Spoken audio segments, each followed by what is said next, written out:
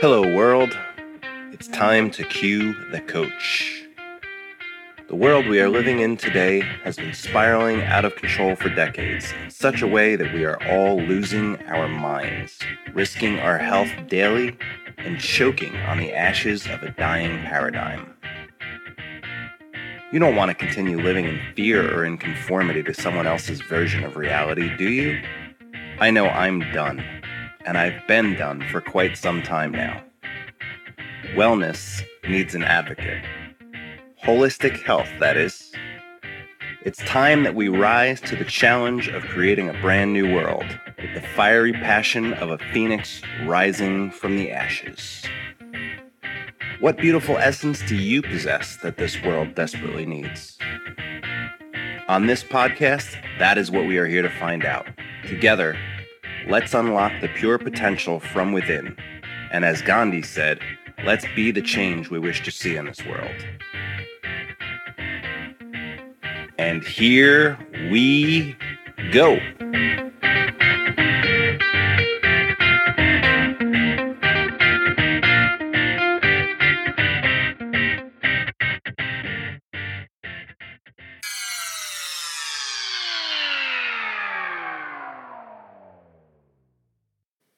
Episode 4, Emotional Trauma. Once again, hello out there, you beautiful souls. Welcome to another fantastic episode of Cue the Coach. Are you ready to take your life deeper down the rabbit hole today to uncover your unique gifts? We've covered a great deal so far, and I decided that the last episode needed a follow-up. We talked about differentiating between feelings and emotions on that last episode and on how the collective mind of society seems trapped in emotional overload. And I provided some suggestions there on how to begin thinking in a new way so that we may alter our emotional states. It's one thing, however, to be equipped with the tools to do so, and quite another to have the tools and yet struggle to benefit from them. So in my story, I talked about living with extreme irrational fear in my childhood, and yet I didn't explain in that episode how fully I overcame that. And that was from episode 1. So let me tell you not only how I did that, but how anyone can do so. Most of us grow up experiencing emotional trauma such as this, and we never learn how to move beyond it. In fact, some of us don't even realize how these traumas continue to invade several areas of our life. We don't realize, for example, that how we were raised by our parents isn't as important as the example our parents set for us on what love is, what a healthy romantic relationship is, or what boundaries are. It's the example of their actions and words, or lack thereof, that we see and we experience that shapes our unique personal realities as we continue to develop and grow. Often what I've noticed is that as children we determine what about how our parents lived their daily lives or how they've raised us, what we dislike or even hate. We'll say things like, I will never treat my children like this. I will set a much better example. I will never become my parents. Then, despite all efforts, even if the situations are slightly different in our own personal lives when we're the adults being the parents, we may easily repeat those very same patterns or create new destructive patterns as we struggle to control ensuring we are nothing like our parents. It's a drama that plays out constantly, but even more importantly, subconsciously. So how do I get through this, or how did I get through this myself, right? I realized that your life and my life don't contain the very same experiences. However, I invite you to keep an open mind and identify the commonality, not to focus on the differences here, because that's what this is about. This is about finding your way, finding your taking these concepts and finding a way to put it into your own life and your specific situations. We're all different. So for me, my mother, that relationship was the most challenging for me. So my mother was afraid of death, afraid of pain, of emotion of any kind, unless it was happiness and joy. Poverty, she was afraid of being alone, and especially she was afraid of the unknown. I didn't understand this at an intellectual level while I was being raised by her, but I just knew that she had no patience for anything and that she was always angry. I was afraid to disappoint her because then I would get yelled at, got things taken away, and got hit by her with her hand or a wooden spoon. And the same thing happened to my friends when they got into trouble, as many of us did in my day. So I just thought it was normal. It's just part of what we go through, dealing with having parents and being unruly children. So this is what I learned, though, by watching my mother's example. I shouldn't do anything that might cause others to get angry at me, or I would experience their rage and punishment. I learned that anger is how to deal with anything I don't like, and that I should resolve all disputes by getting into violent arguments until everyone cries, and then we can hug and kiss and make up. I felt that life was mostly just a series of disappointments, with a few excitable, happy moments sprinkled in between. And I learned that strong emotions associated with disappointment were created by people and situations outside of me. To my mother, she was always waiting for the other shoe to drop. This was all unhealthy processing at this point, I know, but as a kid, this was my initial interpretation. I was always afraid of failure and disappointment. I remember seeing other kids in school and comparing my life to theirs. I mean, haven't you done that, right? You look and say, man, I wish I had those nice clothes, or I wish my parents drove that car, or I wish my parents drove me to school every day, right? I would see these parents dropping their kids off, smiling, kissing their foreheads, and telling them to have a great day. And those kids looked so happy. And in my mind, their whole life was happy just because of the appearance. Meanwhile, my mother would send me off to school after rushing to get ready for work every day and yelling at me if I got in her way or made any type of mess on the way out the door. Her last words were often, "I better not come home to a mess tonight, or there will be hell to pay." And don't forget your keys. You'd lose your head if it wasn't screwed onto your body.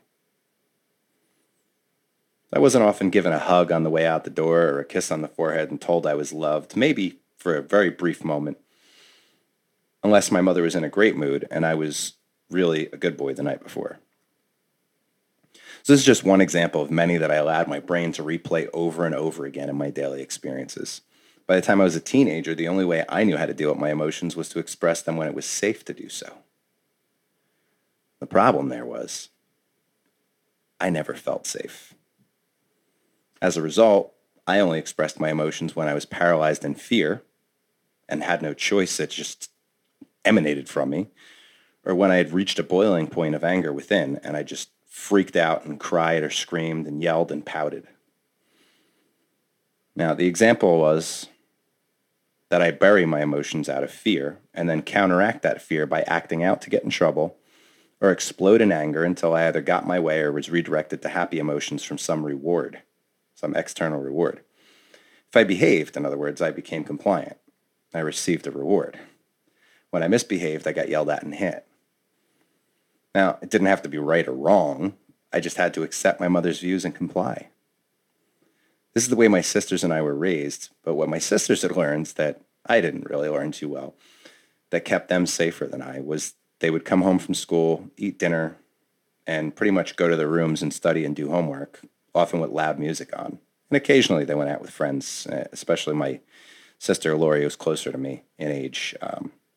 She definitely still had her moments of fun, but she balanced things out so much more easily than I did. I couldn't understand how she could balance all these things out and not get herself into too much trouble, not as much as I did anyway, and how my other sister could just focus on her studies and stay vigilant and building her life. You know, I always admired that. But, you know, so for some reason I chose the more difficult path and just looked for attention through getting in trouble. And I also never had the privacy of my own room with a door to hide in for most of my life, really. I mean, my bedroom in the house that I grew up with was a room that used to be a dining room that was in between the kitchen and the living room, and there was like a sheet or a wooden door, you know, like a wooden folding door there from what I remember. But my mother would just pop it open. There wasn't a knocking and, you know, are you decent? What are you doing in there? Just let herself in. So I never felt like there was any place I could escape at home, and it just didn't help. So, you know, all the while, you know, my sisters seemed to view this as me being my mother's favorite and that I got more attention than they did. But I just wish she would stop yelling so much and would just happily love me. That I didn't have to worry about her being angry all the time. The way I saw it, I was just a constant disappointment that could never do anything right. And my sisters didn't need the discipline because they were always good. I was bad. That was the subconscious emotion I was living in. That was the torment I allowed myself to sit in. So then as an adult, I was an adult for only a year before I was with my first, serious relationship that became my first marriage, after my girlfriend had gotten pregnant with my son. But it was doomed from the beginning because I didn't take the suggestion of staying away from women for the first year out of rehab. And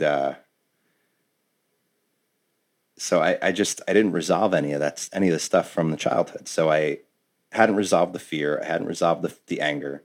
I hadn't developed any type of coping skills whatsoever to get through arguments in any healthy way.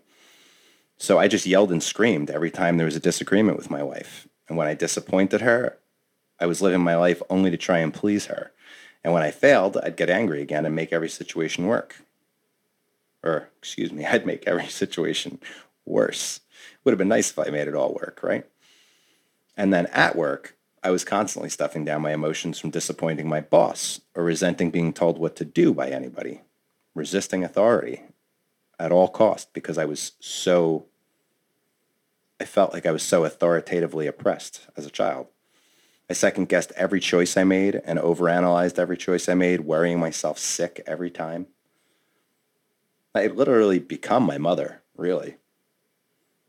I was a ball of anger, anxiety, and fear on a daily basis. So this and many other emotional dysfunctions were crippling my ability to live a happy, healthy life. I was trapped in what I now know to be codependence in a big way. My analytical faculties were hijacked by the emotional trauma I experienced growing up, or the emotional trauma that I put myself through. And if I continued to live this way, everything in my life would feel like suffering, fear, anger, and disappointment. And it took a long time to get through that.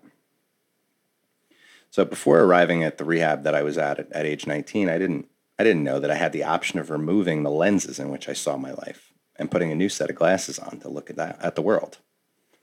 I felt like I was a prisoner to my emotions, and I felt doomed to attract codependent, narcissistic partners that would reinforce my eyesight through the old lenses. This happens to so many of us. Most often we only learn how to get through another day, controlling our emotions through outside stimulation. As I said, my story might be different than yours, but perhaps you can relate to feeling stuck as a prisoner to an upbringing you wish was better.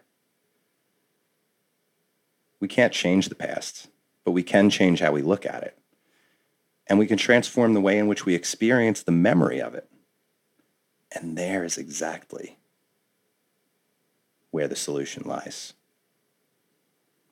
Getting through the other side of this for me wasn't as simple as taking anxiety meds and going to a therapist to talk about my problems. And I'm by no way minimizing that some people may need medications to get through some of the horrible trauma or the inability to handle their emotions because of the way that they developed as children. It's not easy to get through this stuff. So I would never, ever minimize this for people. But for me, if I had gone in that moment and sought out medication and therapy, being somebody who was prone to addictive behaviors, I would probably just be a zombie and intentionally say that it wasn't doing enough for me just so I could get a higher dose of medication. And I really would have just exacerbated things for quite some time. So I'm thankful that that wasn't the solution for me. That wasn't presented to me even. Because if it was made that way, I might have chosen that option and might not have even thought to do what I did think to do next when I was in rehab. And that's choosing to rebuild my life from the ground up. Instead, I did learn that my life was like a rickety old house in the ghetto. The foundation was weak. The rooms were filled with negative energy and charged emotion. The roof was leaking from my tears and my anger and my lack of any type of feeling of safety. I had no sense of faith and no sense of safety at all. And so this whole foundation, this whole house was, uneven, cracked in half, unstable. I was raised in a divorced home. When I was 5 years old, my parents got divorced, and it just, nothing seemed like it was together. So taking anxiety meds and seeing a therapist for me at that point would have been like hiring an unlicensed contractor to fix and repair a home that needed to be torn down and demolished. Without this complete overhaul, my house, my life, would only be patched with quick fixes and unstable mortar. Just this concept alone was enough to set me up for a paradigm shift. When we change the way we look at anything, the things we look at change. I've heard that said many, many times before by many different people. But it's something I heard long ago, and I found it to be profoundly true. When we change the way we look at anything, the things we look at change. So I took this concept. I began to look at life as something to build from the ground up, a fresh start, keeping an open mind to the possibility that everything I knew to be true could be a lie. I began to realize that my emotions are not me, the real me anyway. They are only a part of my expression. They're just a record of my feelings, blended with how I thought about my past experiences. That's all they are, which means they're always available to change with new experiences. I didn't even really know who I was, what my own idea of life could be. I'd been defined by my emotions that were stuck within me up to this point because of the way in which I interpreted my past. I couldn't break free from my past by thinking about it in the same way. Doing so would have propelled me into further chaos, and I would have continued to stuff my emotions down with the drugs, right? And stuff outside of myself, living just a mediocre life. I knew I wanted more than that. I've never wanted just a mediocre life. As a kid, I was a huge dreamer. I constantly sat there and just dreamed about things, but I had no idea how to make them into a reality until I started understanding this step, building the foundation, pouring this whole new foundation, building this whole new structure of my life. So this is how I actually built that structure for me. What follows here is an interpretation of the 12 steps process used in NA, AA, OA, and GA. These are all anonymous addiction programs that help people through, getting into a recovery position. I realize not everyone gets to see this lens to look at life through, though. In the near future, I'll create a workbook, actually, that uses similar guidelines to the 12-step process, but because it's so incredibly powerful, you have no idea how powerful it is if you haven't actually gone through it and actually really worked through it to do the fundamental changes. You're missing it. I mean, the sad truth is that a lot of people that go through these anonymous programs don't stay clean, or they don't stay healthy, or they don't do the things that the 12 steps help them to use to transform their life. It's easier to fall back on the old habits and the old patterns, and that's why it's called addiction in the first place. You're addicted to staying stuck in that past. So here's what I learned from the 12 steps, and I'm talking about it from a perspective of what I learned about what I can change in my life, because it really wasn't, even though I was in a Narcotics Anonymous program, even when I got there, they told me that this program is not a program about drugs. This is a program about recovery. It even says that in the literature. It's not about just getting clean. I remember one time somebody told me that, what do you get when you take the drugs out of an asshole? You have a drug-free asshole. And I thought that was pretty interesting and pretty funny. And ironically, incredibly true. There was a lot of people that I met over the years that just refused to actually work this program in any other way other than just staying clean one day at a time. And they were still complete assholes. And that's not something I wanted either. Fortunately for me, I intentionally sought out people that were deeply spiritual and deeply working the program and working the steps. And I just wanted to hold on for all of it. So what I learned is that I was powerless over taking charge of my life with the coping skills I'd developed up to that point. They would never work long enough for me to be grateful for my life or to make forward progress in it or for me to stay clean. I learned that I had to find a belief in a power greater than what I called me. I realized I had to resolve my ideas and concepts surrounding a higher power and God. And I had to invite and attract healthy people and influences into my life that would support this new understanding. It was truly a call to reconnect with my essence beyond the ego for guidance. And the most rewarding part of this process, once that foundation was poured, was to take a full inventory of my life, how I looked at fear, anger, resentment, guilt, shame, procrastination, and other negative emotional processes, as well as how I viewed and experienced trust, hope, faith, love, compassion, joy, and other positive emotional states. I literally wrote out every experience I could remember that had significant impact on these emotional states. Now, in Narcotics Anonymous, these were referred to as assets and defects, but I prefer to look at them as the human experience, right? Because it's not bad to feel anger, for example, but anger in my case was often misplaced, out of appropriate time, and was compounded by the trauma I had experienced. I learned to see that I was seeing the world as I was. I was not seeing the world as it was. There's a big difference there. My perceptions of anger, love, trust, and fear were all tainted by my personal misunderstanding. And just so was joy and love, right? I had no idea what love was. I thought I did. But I figured out that I really didn't. I understood that I understood addiction and lust. I didn't quite understand love till that point. So this was huge for me to grasp. And just by calling attention to my perceptions of these things, I began to alter it with my newfound hope. Then, now having a positive influence in my life that I trusted, I shared this entire life story or personal inventory with this person I trusted. And NA, this helped because the person I trusted was my sponsor. And in this program, a sponsor is typically someone who will intentionally take on the role of a guide through the 12 steps and to be a trusted advisor. So it was very helpful. Having gone through this process already themselves, they usually have great experience and wisdom to share. So that all being said, I began to understand that I had these defects of character, meaning I saw how my views of each asset or defect or with each positive emotional experience or negative emotional experience may have been twisted, and I learned which coping skills I had were causing negative experiences to repeat in my life due to this twisted perspective. Then, because I developed an understanding that God wasn't a punisher of sins, but was a rewarder of overcoming challenges, I prayed and trusted that this God would remove my shortcomings associated with my twisted perspective.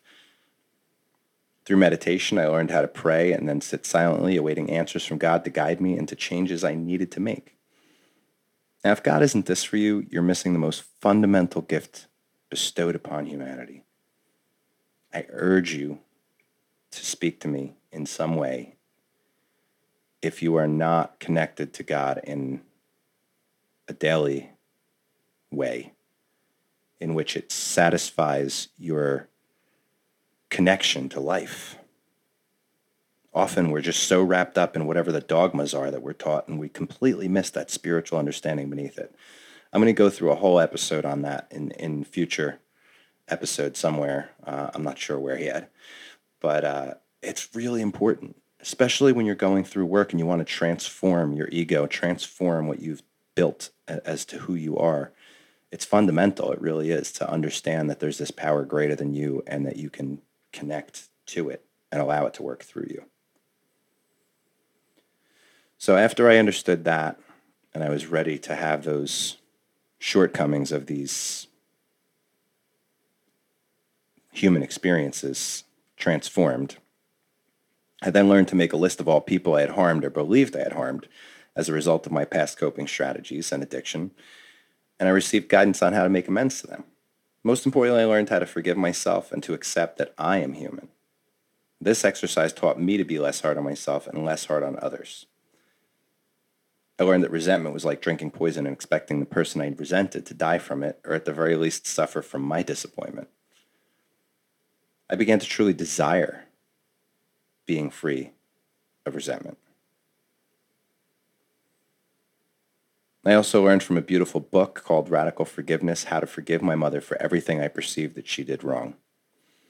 I learned to imagine my my own mother as a child, and that she too was raised unconsciously. I realized that she only raised me in the way that she knew how, from her own parents.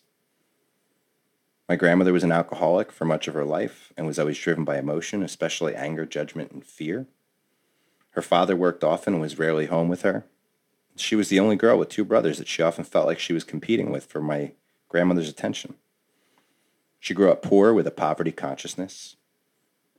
But most importantly, when I started to go through this forgiveness process, and I actually, because of the way that the steps were designed, I was able to find out what made me tick and what made my perception so twisted, that I started to understand that so much of it came from my upbringing, from watching my parents' experience of life and trying to mimic that the best I knew how growing up. But once I learned how to start forgiving myself and I started understanding that I'm human and that I have the opportunity to start over, I realized that I was blessed with this opportunity to start over, but that my parents maybe did not have that opportunity or never felt like they did. Not the same opportunities I was afforded anyway. So this allowed me to not only see like where my mother was coming from and what she went through, and to feel deep compassion for her for that, like to really, really feel like, man, she had it tough. She didn't have it easy. She didn't have it any easier than she had it. She certainly tried to make us have a life that was a little easier than what she had. So most importantly, then after that, I realized she did love me. She tried her best to be a good mother until the day she died. She really did. She was a really emotionally connected woman. I started to remember the good things.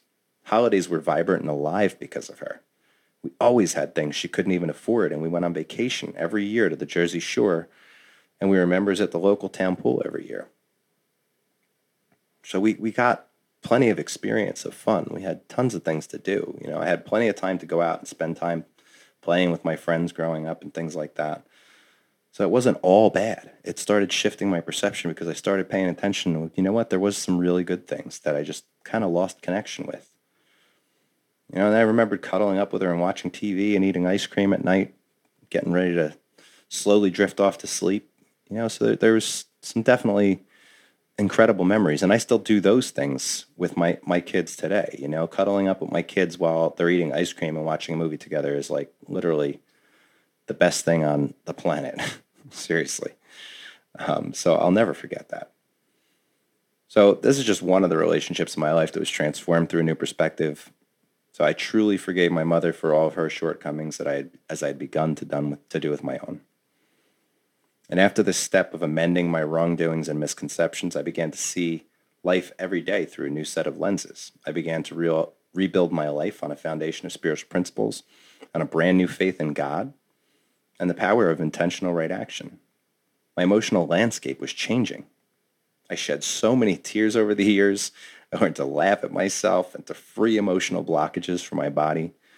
I began to intentionally live a life of my choosing. And any of us can do that. We just have to have the right frame of reference and really good people to uplift us.